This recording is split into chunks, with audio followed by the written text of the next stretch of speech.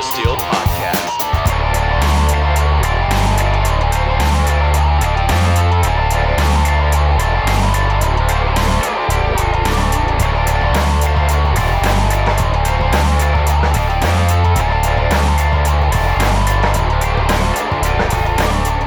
Welcome to episode 14 of the Pedal Steel Podcast. I'm your host, Brian Dast, and as promised, we've got part 2 of our interview with Paul Franklin. A couple topics we talked about are the new generation of steel players, how to use steel in different styles and different contexts, the difference between a lick and a phrase and how to think about that. Actually, we talked a lot about how to think in general, how to think about playing steel. It's a big, deep topic, and it's hard to wrap your head around, but that's what we tried to do in this one.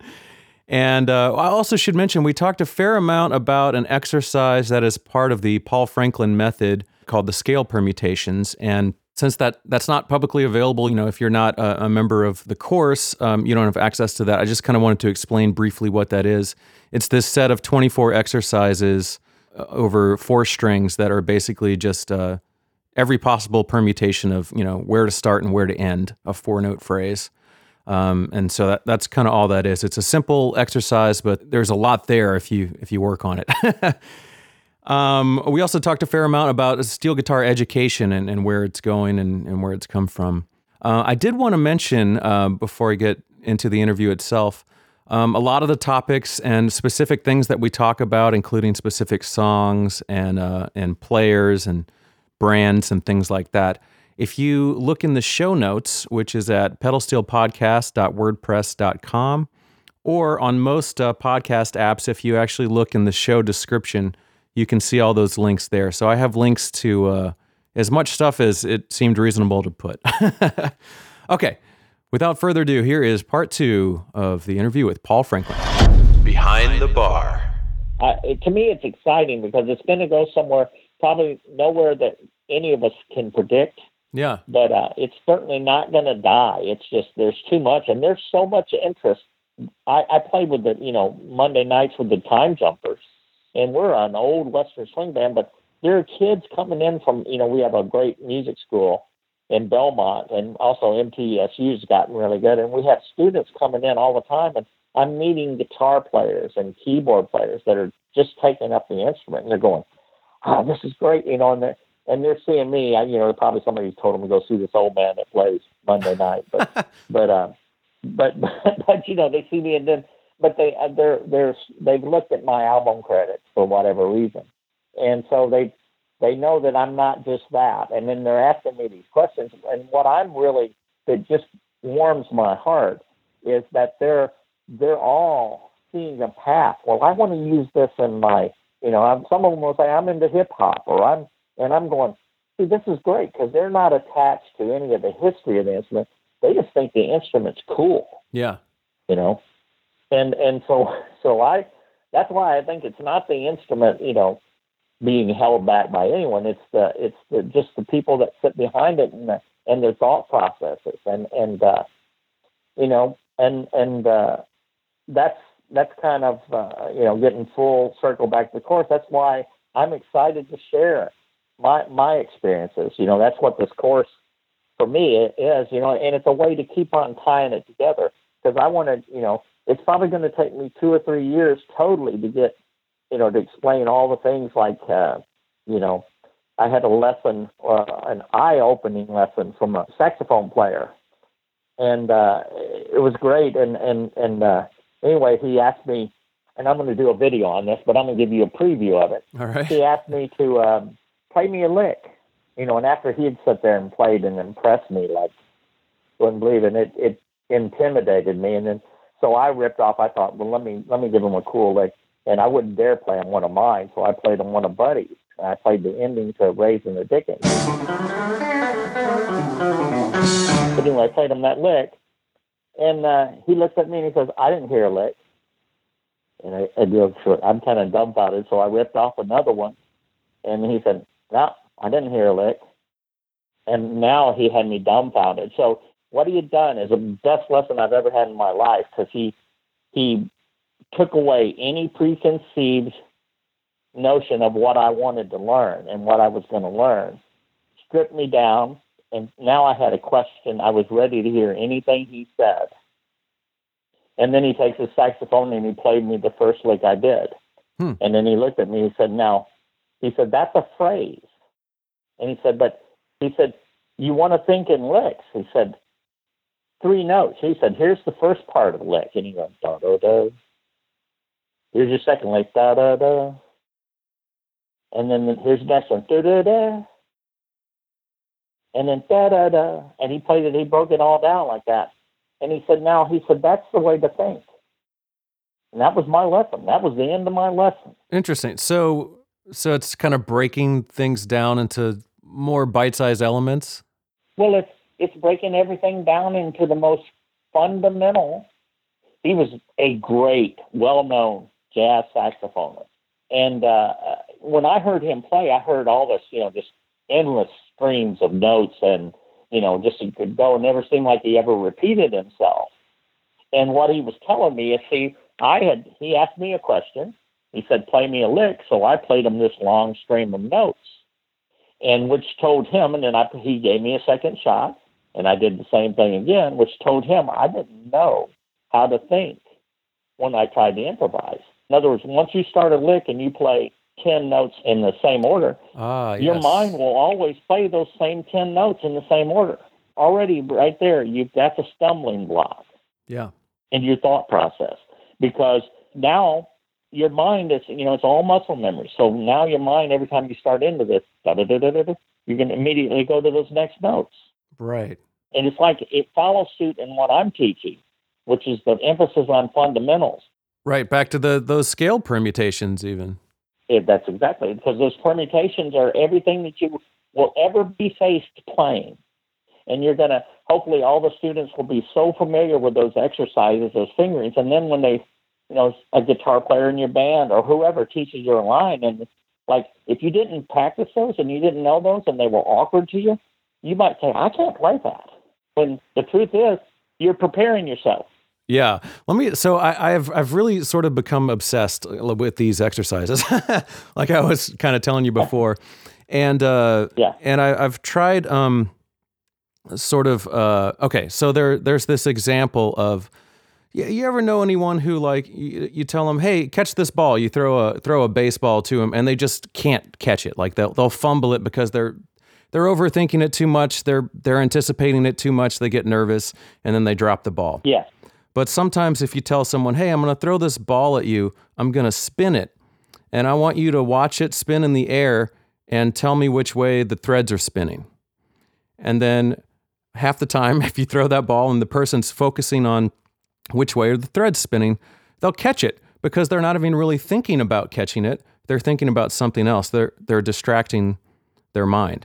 So what I've been trying to do with these scale permutations, other than just focus on playing them clean and slowly raising the tempo and everything, is number one, I'm combining it with, you've got this bar hand exercise, which you've already publicly, has been on the Steel Guitar Forum for a long time, and is also part of the course, where you're basically doing these 1 fret shifts and 2 frets and 3 frets.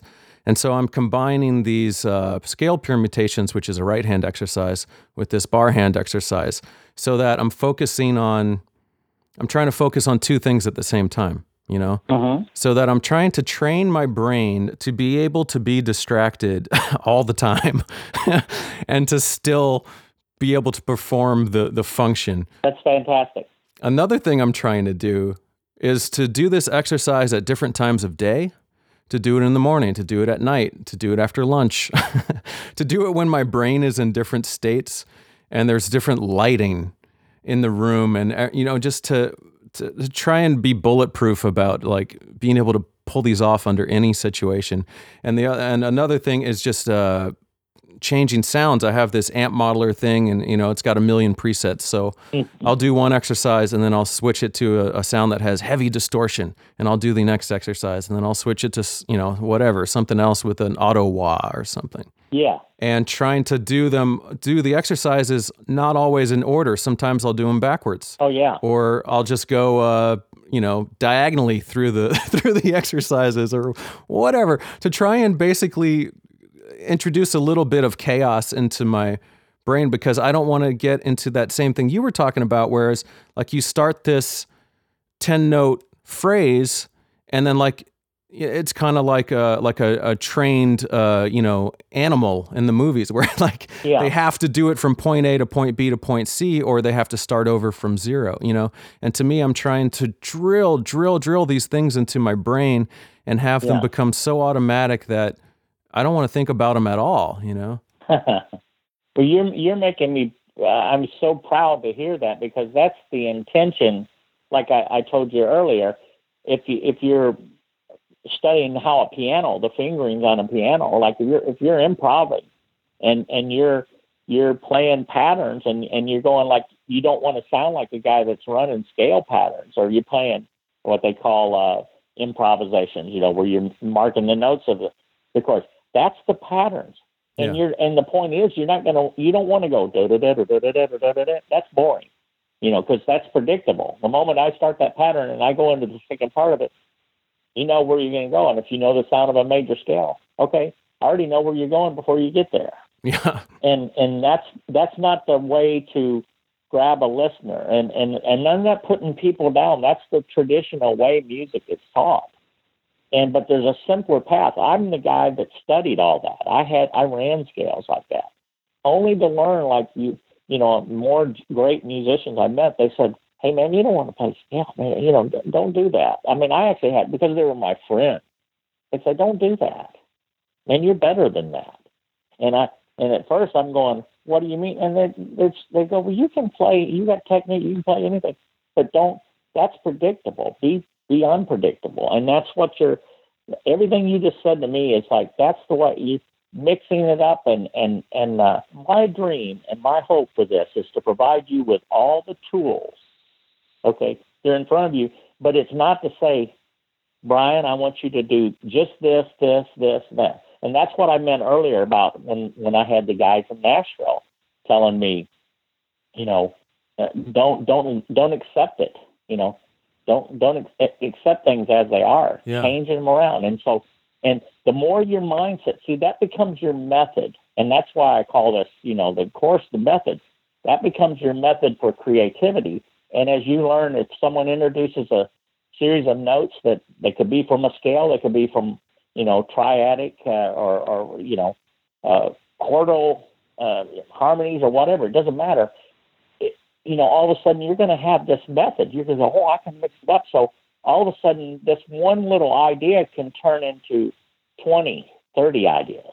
And once you get that, when it all compounds on everything that you understand about harmony and all that, before you know it, man, you're infinite in the ways that you can interpret the same information. There's only 12 notes.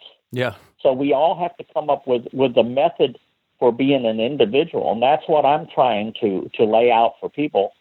And, man, I can't tell you any more to do than what you're doing with that. And just let that obsession carry over into everything you learn. And there's a great thing that you can do in thinking, and it's like and to me, that's what that sax player emphasized. It's like break everything down into the most small, minute ways to visualize it, including harmony and everything. Like I used to see chords as all like, well, that's a flat 9, that's a 13th, this is that. Now I see like major and minor chords, and dominant sevenths. And some people just see it as major and minor. And, that means that a diminished is just a minor with a flat 5. Oh, yeah. Mm-hmm. It's just, what I'm saying? It's just like everything's just related. So if you break it down to the easiest way to understand it, and you start adding the color tones, then you start understanding how to use it. And that's every time I see a guy play at such, what I call astronomical levels, to me, musicians like Matt Rawlings and Jimmy Cox in LA and Dean Parks and all these people, the way they play and the things that they know, it's just, but they break things down into the most simplistic ways to view it. When you talk to them, you go, and that just goes just this. And you wait for them to give you this long, deal that's going to be the secret. And it's always just 2 or 3 notes, and it's just that's all it is. Yeah. I asked Matt Rollins one time. I said, he played this beautiful thing. He said, it's just shapes, and shapes is what those permutations are. Because each one has its shape. Da da da da da da da da, and then he'll jump over and play it, out of random notes, and that's what he said. I just see shapes when I play. You know what it is? Music, I think, is, and that's why it's great and it'll last. It was a gift to us. It's to always keep our mind working. Yeah. But it's just handed. There's probably an infinite number of ways to define it, but it all leads back to the same thing. There's a simple way to look at it, and then you can make it as complex and as tedious. And to me, if you do that, those are the people that end up teaching at schools, at high schools, and they know every little idiosyncrasy of why this works, and this is this, and this is that, and they can talk for days, and then I end up falling asleep, and then you get a guy that says, hey, it's just this, and he opens up the whole thing. There's no wrong or right notes. There's just taste. Yeah. And that's it. It's the application. It's the style. It's making it personal. Yes. And that's why I really am getting into your course and really focusing on the stuff that you're teaching that I consider the fundamentals, which is your right hand exercises, especially. I mean, I'm really thinking about that a lot because the more I do that, the more freedom I feel, and the more I feel like, okay, I can play things now that were hard to me before that seem a little easier now. And good. Beyond that, it's also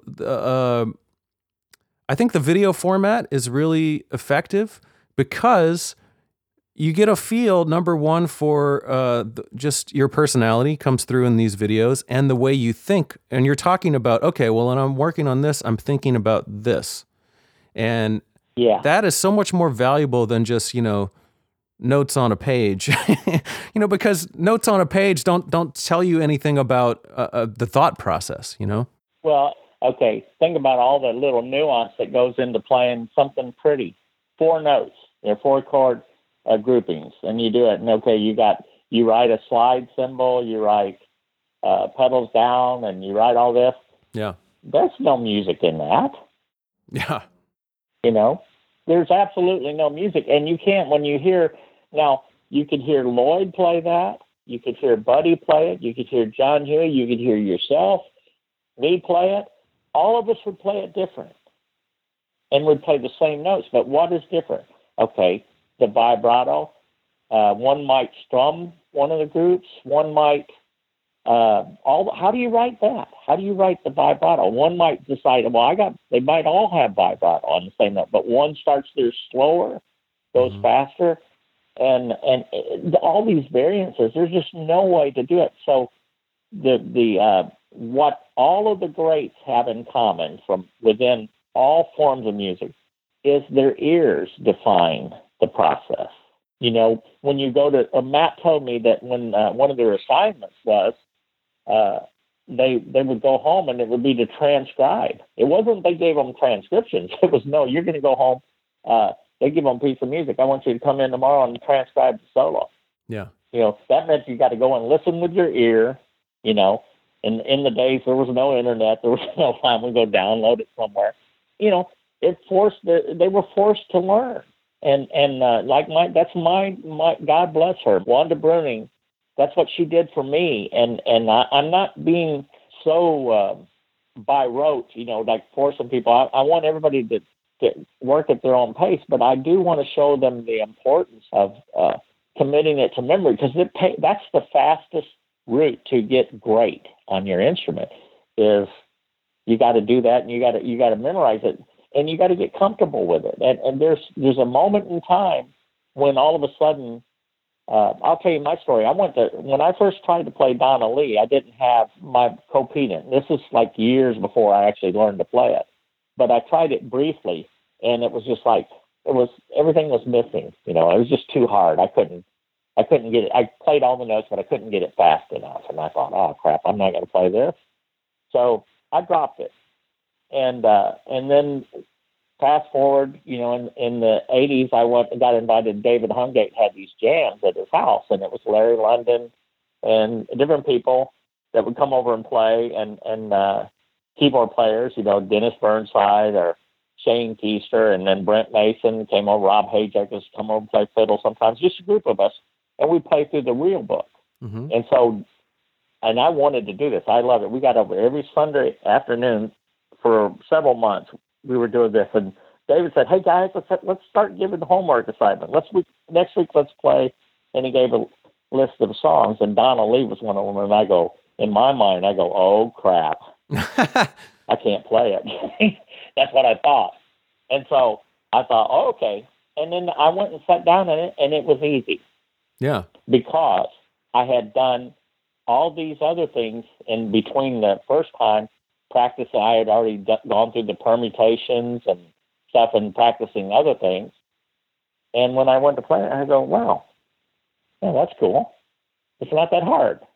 Because you've developed your ear and your technique. Because, well, and I had learned, one of the tendencies that I think is human nature is when something becomes difficult and or it becomes tedious. In other words, you got to make yourself, I just don't feel like sitting down right now. We all have those moments. I have those more than anybody.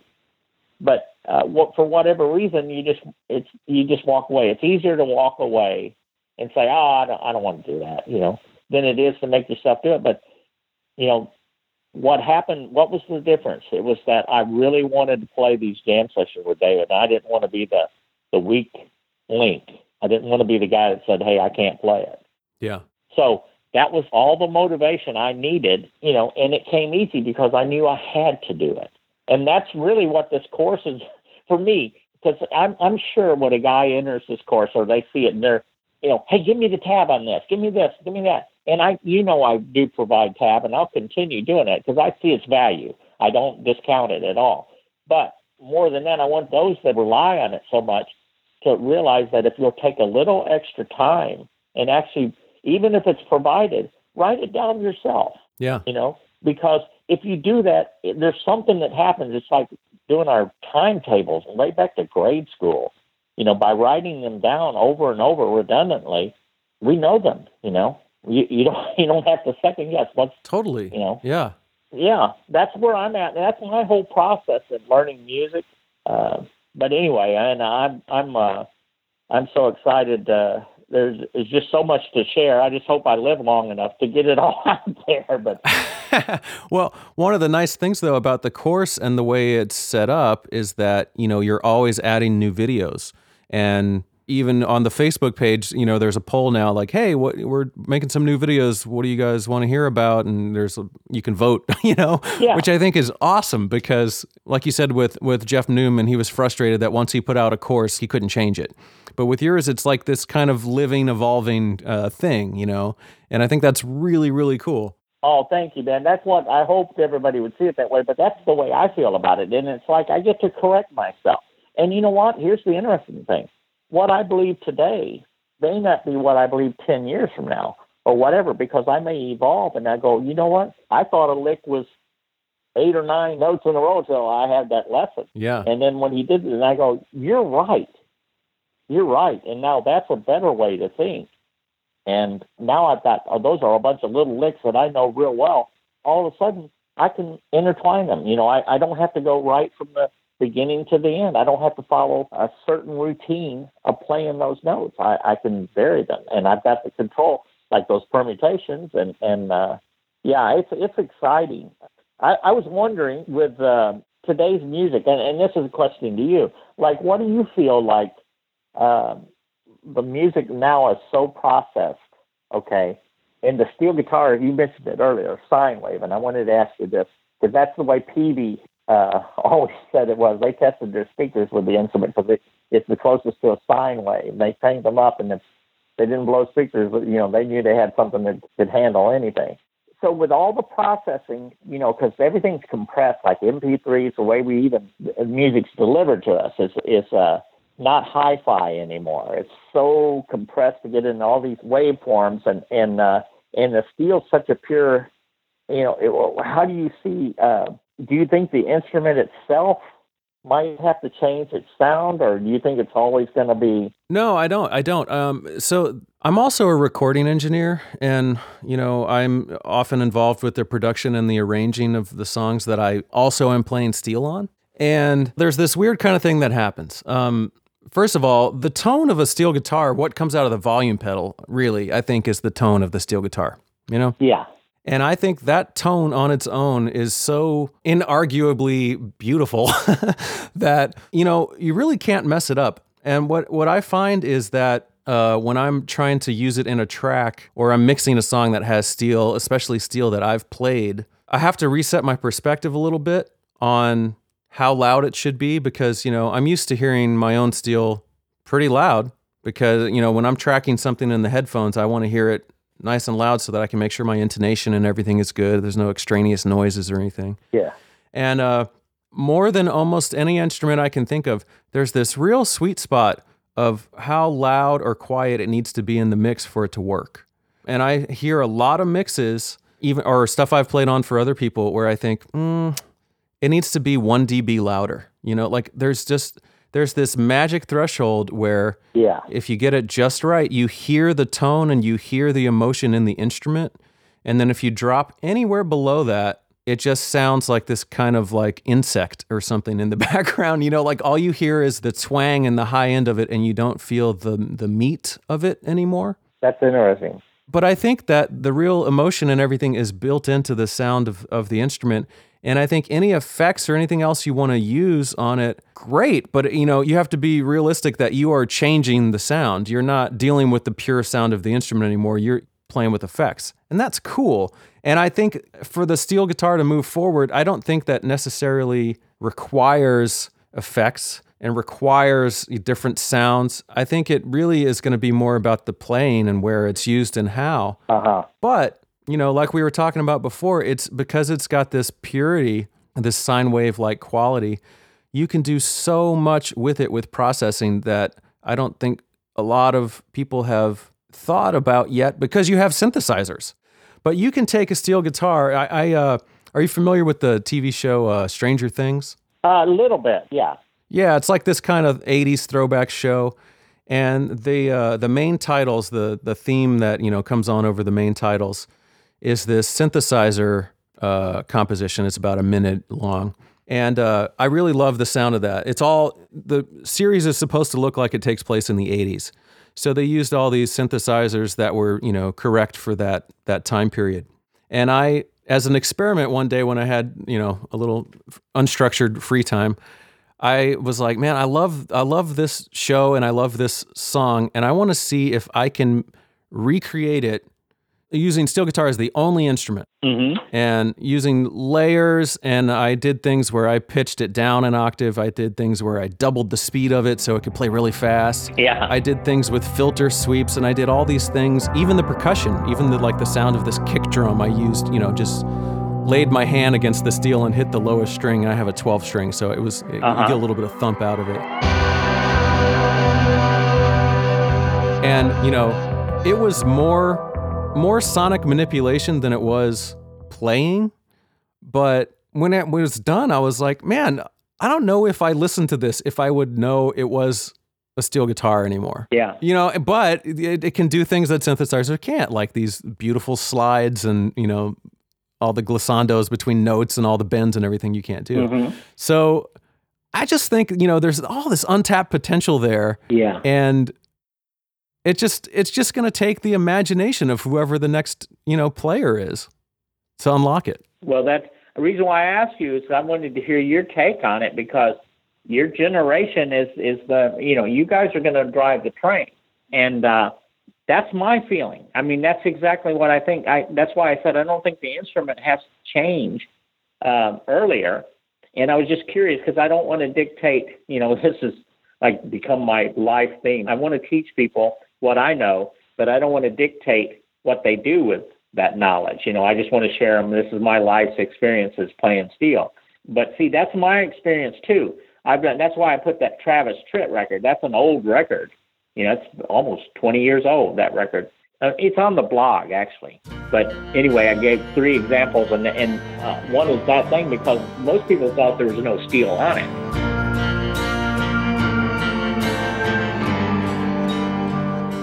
But I got a lot of work back in those days doing exactly what you're talking about with the instrument, camouflaging it. But then I've also done things where, I use the baritone steel and things low to do it, but where it's been just me, and it's amazing what the instrument's so valid that it covers the complete spectrum.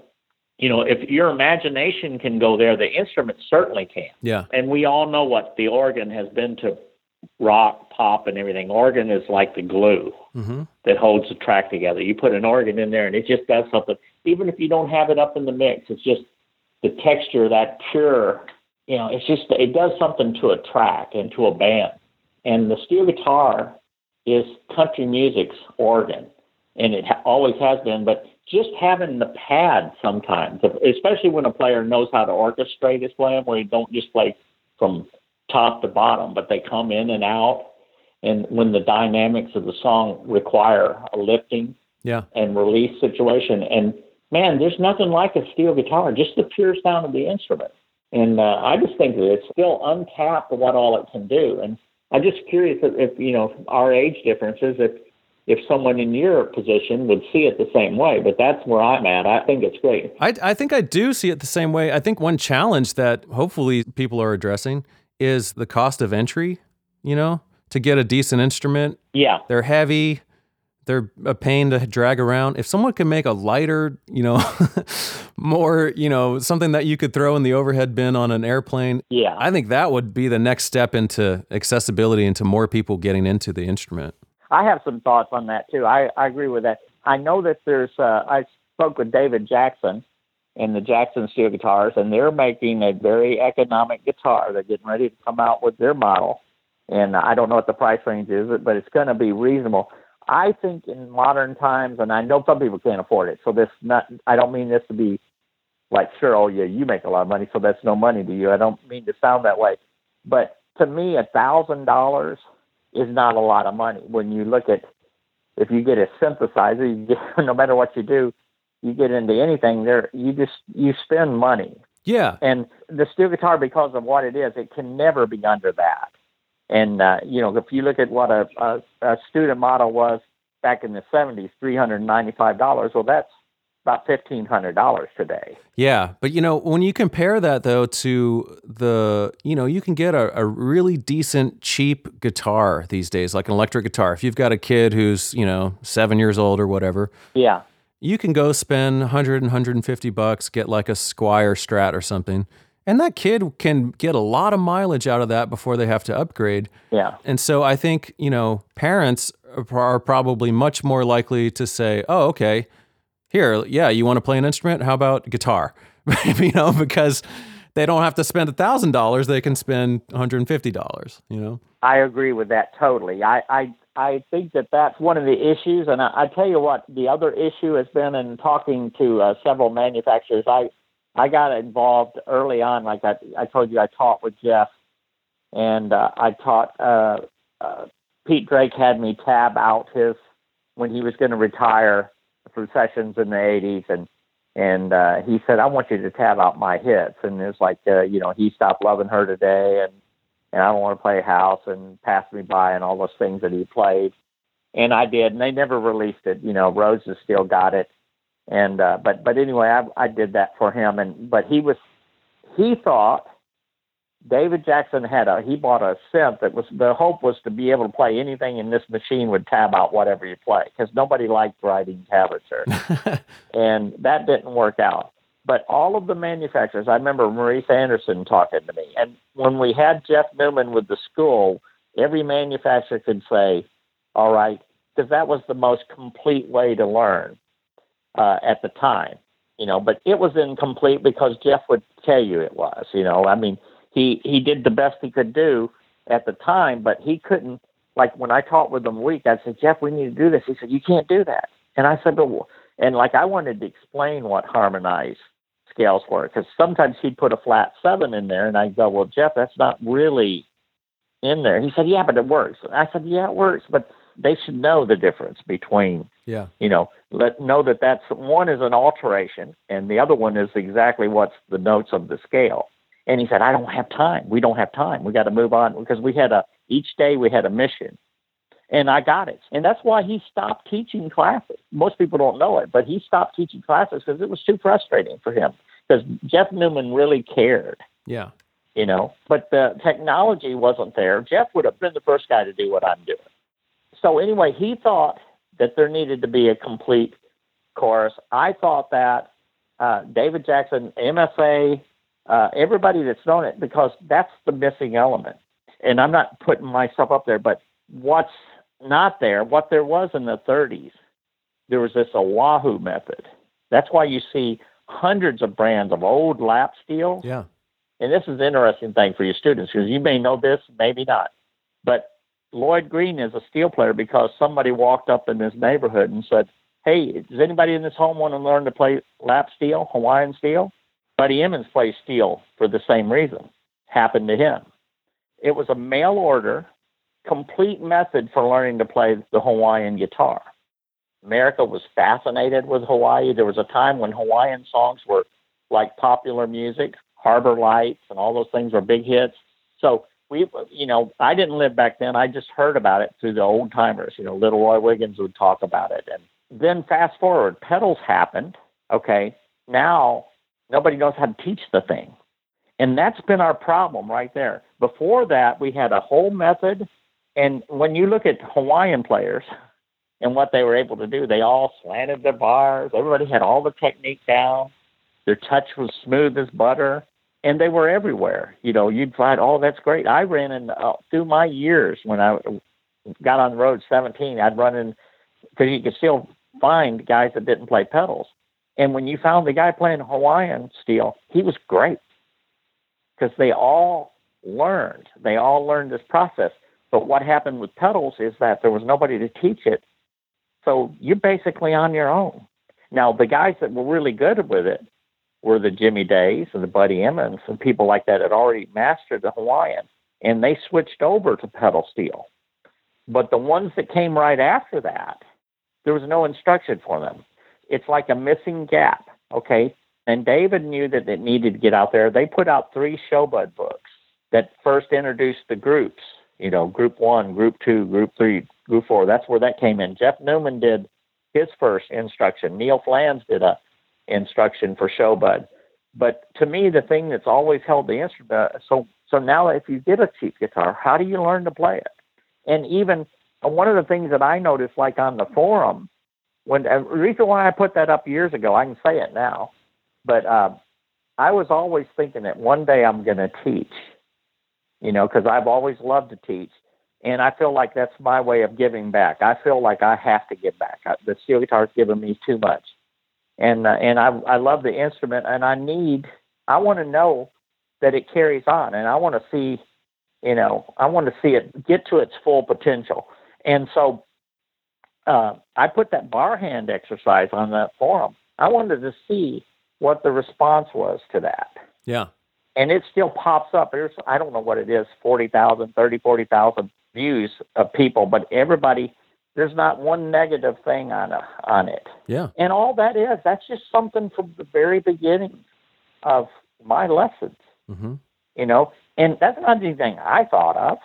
It's just my Hawaiian teacher and people from the Oahu method. They were taught, you had to learn to move every 2 frets, every 3 frets, slant your bars, That's why they're all so good, because they got out of the traditional positions where in pedals, it forced everybody to forget your your left hand, because you got pedals that'll do it. Mm-hmm. So you move up to fret 5, fret 7, all of a sudden we're erasing our fretboard. Right, yeah, because you've got the pedals and knee levers. They give you different positions. So like in a song where you may have had to do a lot of bar moves playing non-pedal, you can stay maybe within 2 or 3 frets playing pedal steel. Yeah. If it goes from you're in a 1 with the pedals down and you want to go to a 4 minor, you just move up 1 fret. Right. And you hit a pedal. and the same groups, but you've done nothing with your bar. And so it doesn't surprise me why when it gets to those things, nobody knows how to play through.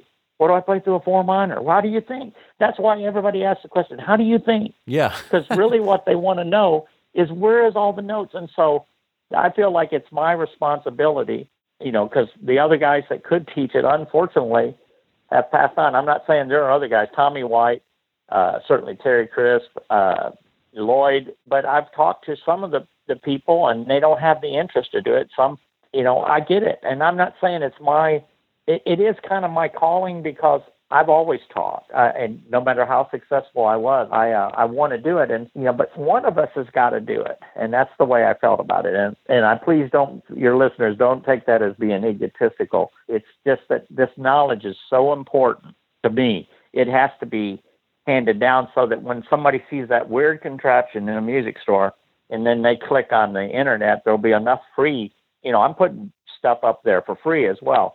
And there'll be enough stuff like on the blog and different places that'll state what it is, so that the importance of learning those things. And hopefully you and your generation will get out there and teach. And, all this stuff keeps on moving forward. That's my dream, man. I want to see it get in a university. I want to see it get to, there's no reason, like, you can't have me come to your university, but we played with the Time Jumpers, this community college, and they took us, it was an art school, and it was somewhere in South Carolina. But anyway, they took us around the classrooms, and these classrooms, I don't know if this is familiar to you, but it was foreign to me. I saw big flat screen TVs, like one in the front of the class and one on every corner. And I said, what's that? And they said, oh, that's where they're taught. And I said, what do you mean? They said, no, there's no teacher in this classroom. They have I guess Skype or whatever, but they get, so everybody can see. Oh, like a telelearning, they used to call it? Yeah, telelearning or whatever. I don't know what it's called, but that fascinated me. And I thought, now there's the way to get steel guitar out. I think right now, it's easier with a guitar. Okay, getting back to your scenario. And you can get the cheap Squier. But there's a lot of people, like I see it in the club, man. There's 2 guitar players, and 2 famous guitar players, Vince and, well, there's 3, Ranger Doug and Andy Reese, and they're playing. And they certainly get their attention, and rightfully so. But there are the people that get intrigued with the steel guitar, and you can see them. They're mesmerized. Yeah. And, people walk up and they say, what do them pedals do? With that initial attraction, there's enough for people to want to buy a guitar. But then when they realize there's no common, like everybody used to say, go to Jeff Newman. Yeah. Because they at least had that. And now it's been just like you go online. But I see emphasis on here's an arrangement, here's a song. Right. And that's kind of it. And so basically you have to teach yourself. And I'm not putting that down. I'm just saying, but to really learn how to play. Yeah, there's a lot of that, like, here's how to play this song, but you don't learn the logic behind why that works. Yeah, and most people are individuals. I believe this with all my heart. It's like me as a kid at 8 years old. I didn't want to play what my cousins were playing. Yeah. So, early on in my life, I wanted to be me. And so I think a lot of people do that, and they think, oh, man. Or they love the sound of the instrument. I hate that music. I hate that song. So, I mean, what are you going to teach 100,000 songs, and in order to find the ones to give that person maybe 100 songs they want to learn, which would have enough musical information in there to get them to become a great player and not give up? To me, that process seems like a long way to get there. And what I'm trying to do is be the glue between all of that, And I urge everybody to learn songs and arrangements, and I'm going to teach that as well, and I do teach that. But as a teacher, I see a vision, and I see the thing that, to me, that limits the instrument, because I have a friend. I'll tell you this story. 3 years ago, he bought a Fender 400. He's a studio player. And anyway, Kenny Greenberg, and he's a very knowledgeable one. First he goes, and all he wants to really play is Daniel Lanois stuff. Mm. So he said, man, I just bought me like an 8-string. So, we're working a lot of sessions. So I see him a few months later, and he says, hey, man, how do you make a dominant 7th on this? And he told me what his pedal setup was, and he's got 8 strings. And I said, well, like this. And I showed him. He said, oh, cool. So as he kept on going, and I said, well, on a 10-string, every time he would ask me, I'd try to show him like that. He said, yeah, I know it's on there, but it's like he just didn't want to commit to it, And it's funny, he's got him a 10-string steel, and he's like that desire, the stuff he thought he didn't want to learn, now he's learning. He had watched all the songs. He didn't want to learn any of that. It's like, man, I can't find anything. He was very frustrated. Yeah. I can't find anything. I just want, show me, because he's a great musician, show me where it diminishes. Show me where this is. And because he just wanted to go off and figure out what he wanted to do and not necessarily learn songs. So I think that once that gap is filled, then I think it's an endless thing for the instrument. But I think, having said that, I think if, nobody taught and all that, the instrument is going to survive, because I just think that too many people are in love with it. And I want to see it become more popular, obviously, because for selfish reasons, I want to,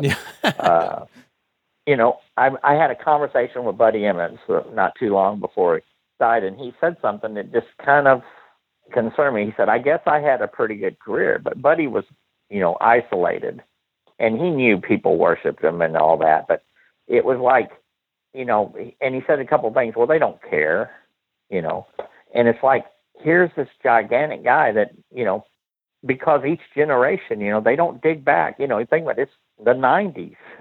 It's almost 30 years ago. Yeah.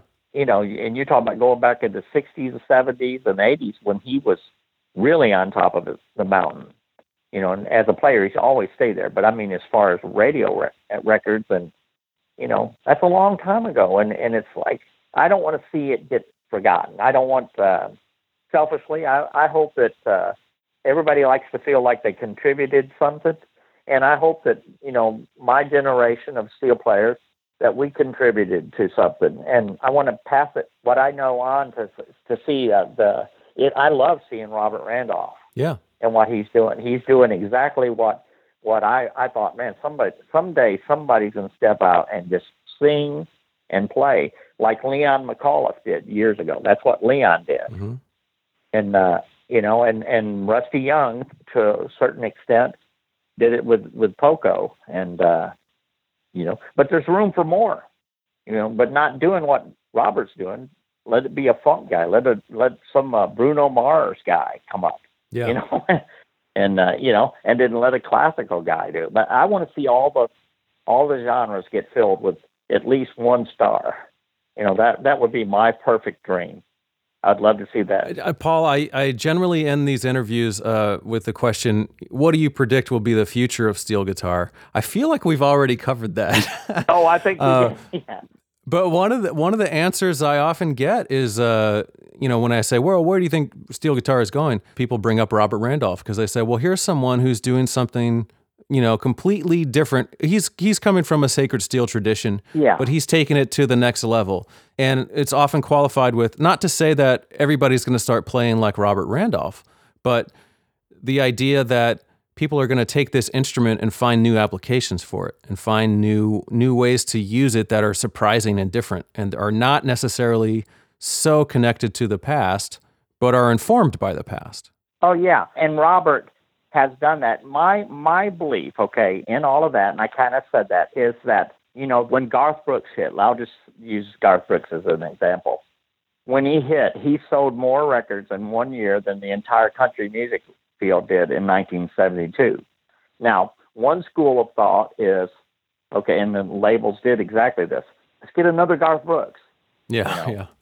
But the truth is that whatever he sold in millions that year, that doesn't mean that there's that many more country music fans. There's that many more Garth Brooks fans. Yeah. And it doesn't mean they want to get another imitation. There was only one Ray Price. There was only one Merle Haggard, one Beatles, one Rolling Stones. They were all totally different from each other. And that's what I want to see. The formula for Robert Randolph really is this. He took an instrument, because he comes out of the sacred steel, that's a blues-based music, and they imitate the human voice. And he fused the stylings of rock guitarists like Stevie Ray Vaughan and Buddy Guy and all that stuff into his playing. And which is also, he wasn't the first to do it. I think Chuck Campbell and Calvin Cook. I mean, I don't know my history there, so forgive me if I get this wrong, because I'm not trying to step on anyone's toes in anything that I say. But he took that and fused it together. But the really secret to his formula is he stepped up to the microphone. Here's my band. We're doing it. He projected himself as a star who played steel guitar. Barbara Mandrell did the same thing when she first started out. Yeah. And, it's happened many times, and she's nothing like Robert Randolph, and Rusty Young did the same thing. But when Rusty stepped up to the microphone, he stopped playing steel. And that's why I said, to a certain extent, that's what I meant by that. I don't mean his playing, but Robert hasn't abandoned the steel guitar to step up in front, and front a band. Yeah. And so I think that formula of being an artist, I mean, look at, there's a Steelism, Spencer Cullum. Yeah. He and his band. Now that's very cool. And he's doing the same thing. He's got a band and they're focused around him. That formula always works. Leon McCall, and it's not anything new. Albino Ray did the same thing. We've always had this. It's not like something new has come along. It's an old formula that very few have the confidence in their talent. I won't say they're not as talented, but to say, hey, I sing great, and I feel like fronting my own band. And when you front your own band, along with that comes all the economics. Like, how do I feed everybody? Yeah. How do I make this work? That's the hard part. But so a lot of people just take the easier path of I'm not going to do that. I'm just going to work for somebody else. So that's where I see the future, is more people like that stepping up to the plate and deliver what it is. It could be folk music, man. It could be songwriter music. But it's going to work no matter what you do, I believe. That's a really interesting take on it. I never really thought of it that way. But yeah, totally. Yeah, I'm a formula guy, okay? when you play on records, and I don't mean like playing by formula, but one of the things you study if you produce, I produced the band Sons of the Palomino with Jeffrey Steele, who's the artist, basically the voice and the writer of the material, and Brandon Hood. We did this really cool record, all new songs and everything. So I've been studying production. At one time I thought I wanted to write out my days as a producer, and I backed out of that because I saw how much time is involved in it, and I don't think I have that energy. But in doing that, you have to, like, you're an engineer, so you study how things, we're analytical, and that leads you to figuring out all the formulas, and that's what I meant by formula. Why everybody paid attention to Robert, rightfully so, is once you step out to the front of the microphone, that's what human nature is, just to look at, well, who is this? What's this guy going to do? Yeah. But if you stand off to the right or the left, few people notice you, but it's not till you make that brave step.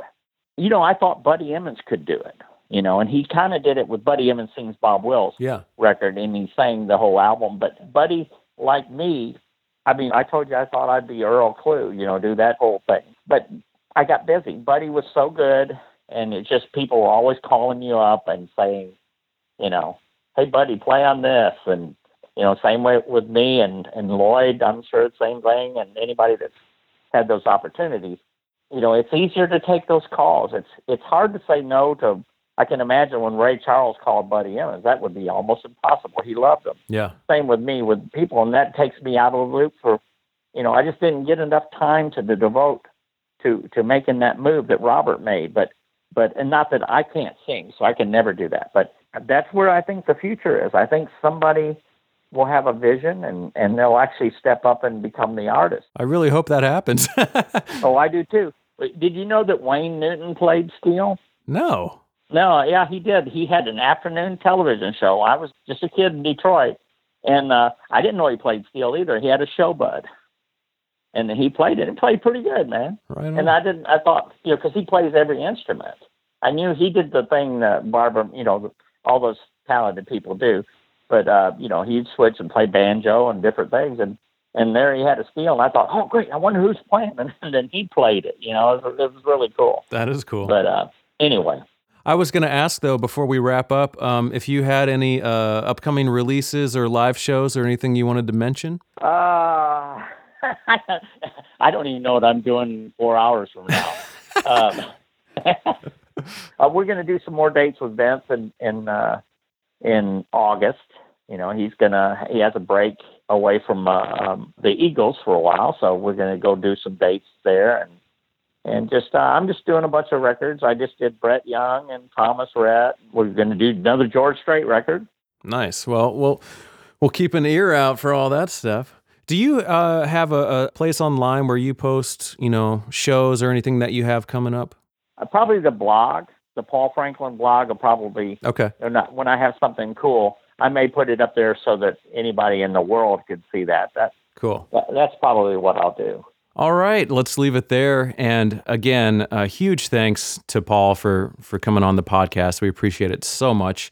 And I wanted to play a song. So I mentioned before I was lucky enough to get to go see the Time Jumpers when I was in Nashville a couple weeks ago. And one of the songs they did is from their album Kid Sister. This is a song called All Aboard, which is a Paul Franklin composition. Here you go.